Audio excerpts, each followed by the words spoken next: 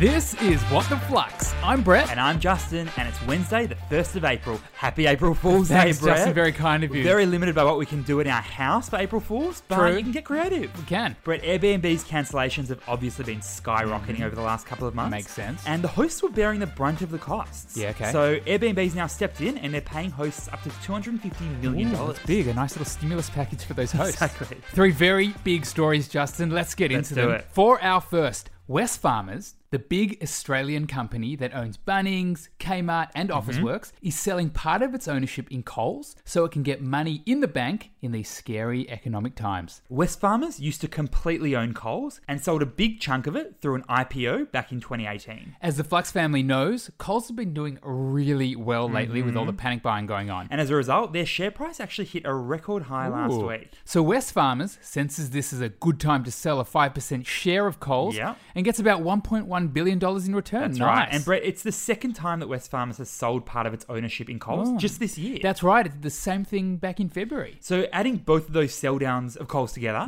Wesfarmers now has a war chest of $2.2 billion in cash. War chest, great word. What's the key learning here? When Wesfarmers decided to sell its majority ownership of Coles back in 2018, it mentioned that it wanted to focus on investing the money in businesses with bigger growth prospects. Serious shade thrown on Coles there. Serious shade. But ironically, with the share market all over the place in the last month or so, Coles has actually been a shining light. The supermarket and grocery sector is the Stephen Bradbury of the Australian economy right now. They haven't done anything out of the ordinary to shine, but coronavirus has knocked out almost every other industry, Very unfortunately. true. So we're wondering, what will Wesfarmers do with the new $1.1 billion in cash? Well, it's likely that Wesfarmers will just hold on to the cash to weather the coronavirus storm that's been hit. Or as the CEO of Wesfarmers says, use it for balance sheet flexibility.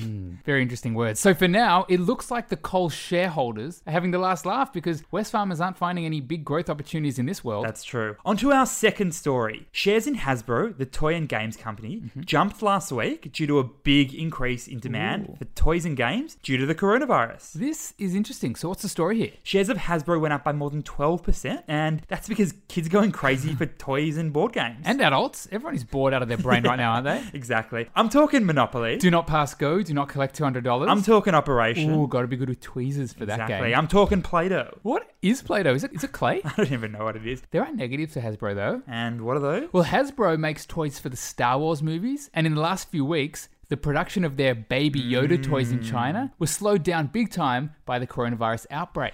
And that was because quarantines and travel restrictions in China prevented workers from making toys. So what's the key learning here? One thing we often don't think about is how supply chains are being impacted by COVID-19. The supply chain is the network between a company and its suppliers before the product gets to the final destination. In our case, a child's loving hands. Many companies are struggling to acquire the materials and components they need to produce their products, particularly if they're sourcing those products from China. Exactly. So for Hasbro, one of the biggest issues it's faced has been able to get the supplies necessary to make its toys. Fortunately for Hasbro though, its supply chains in China are now fully back up and running, so kind of has dodged a bullet. For our third and final story, Justin, get ready for this because it's a bit meta. I like meta. ASX Limited is one of the only companies that hasn't been hurt badly by the coronavirus. Okay, first things first. I know the ASX, that's Yeah. the Australian share market. Good. But what is ASX Limited? Okay, ASX Limited is the company that owns the ASX. Right. So there's a company that owns the share market exchange where other companies have their shares traded. That's right. And on top of that, this one's getting complicated.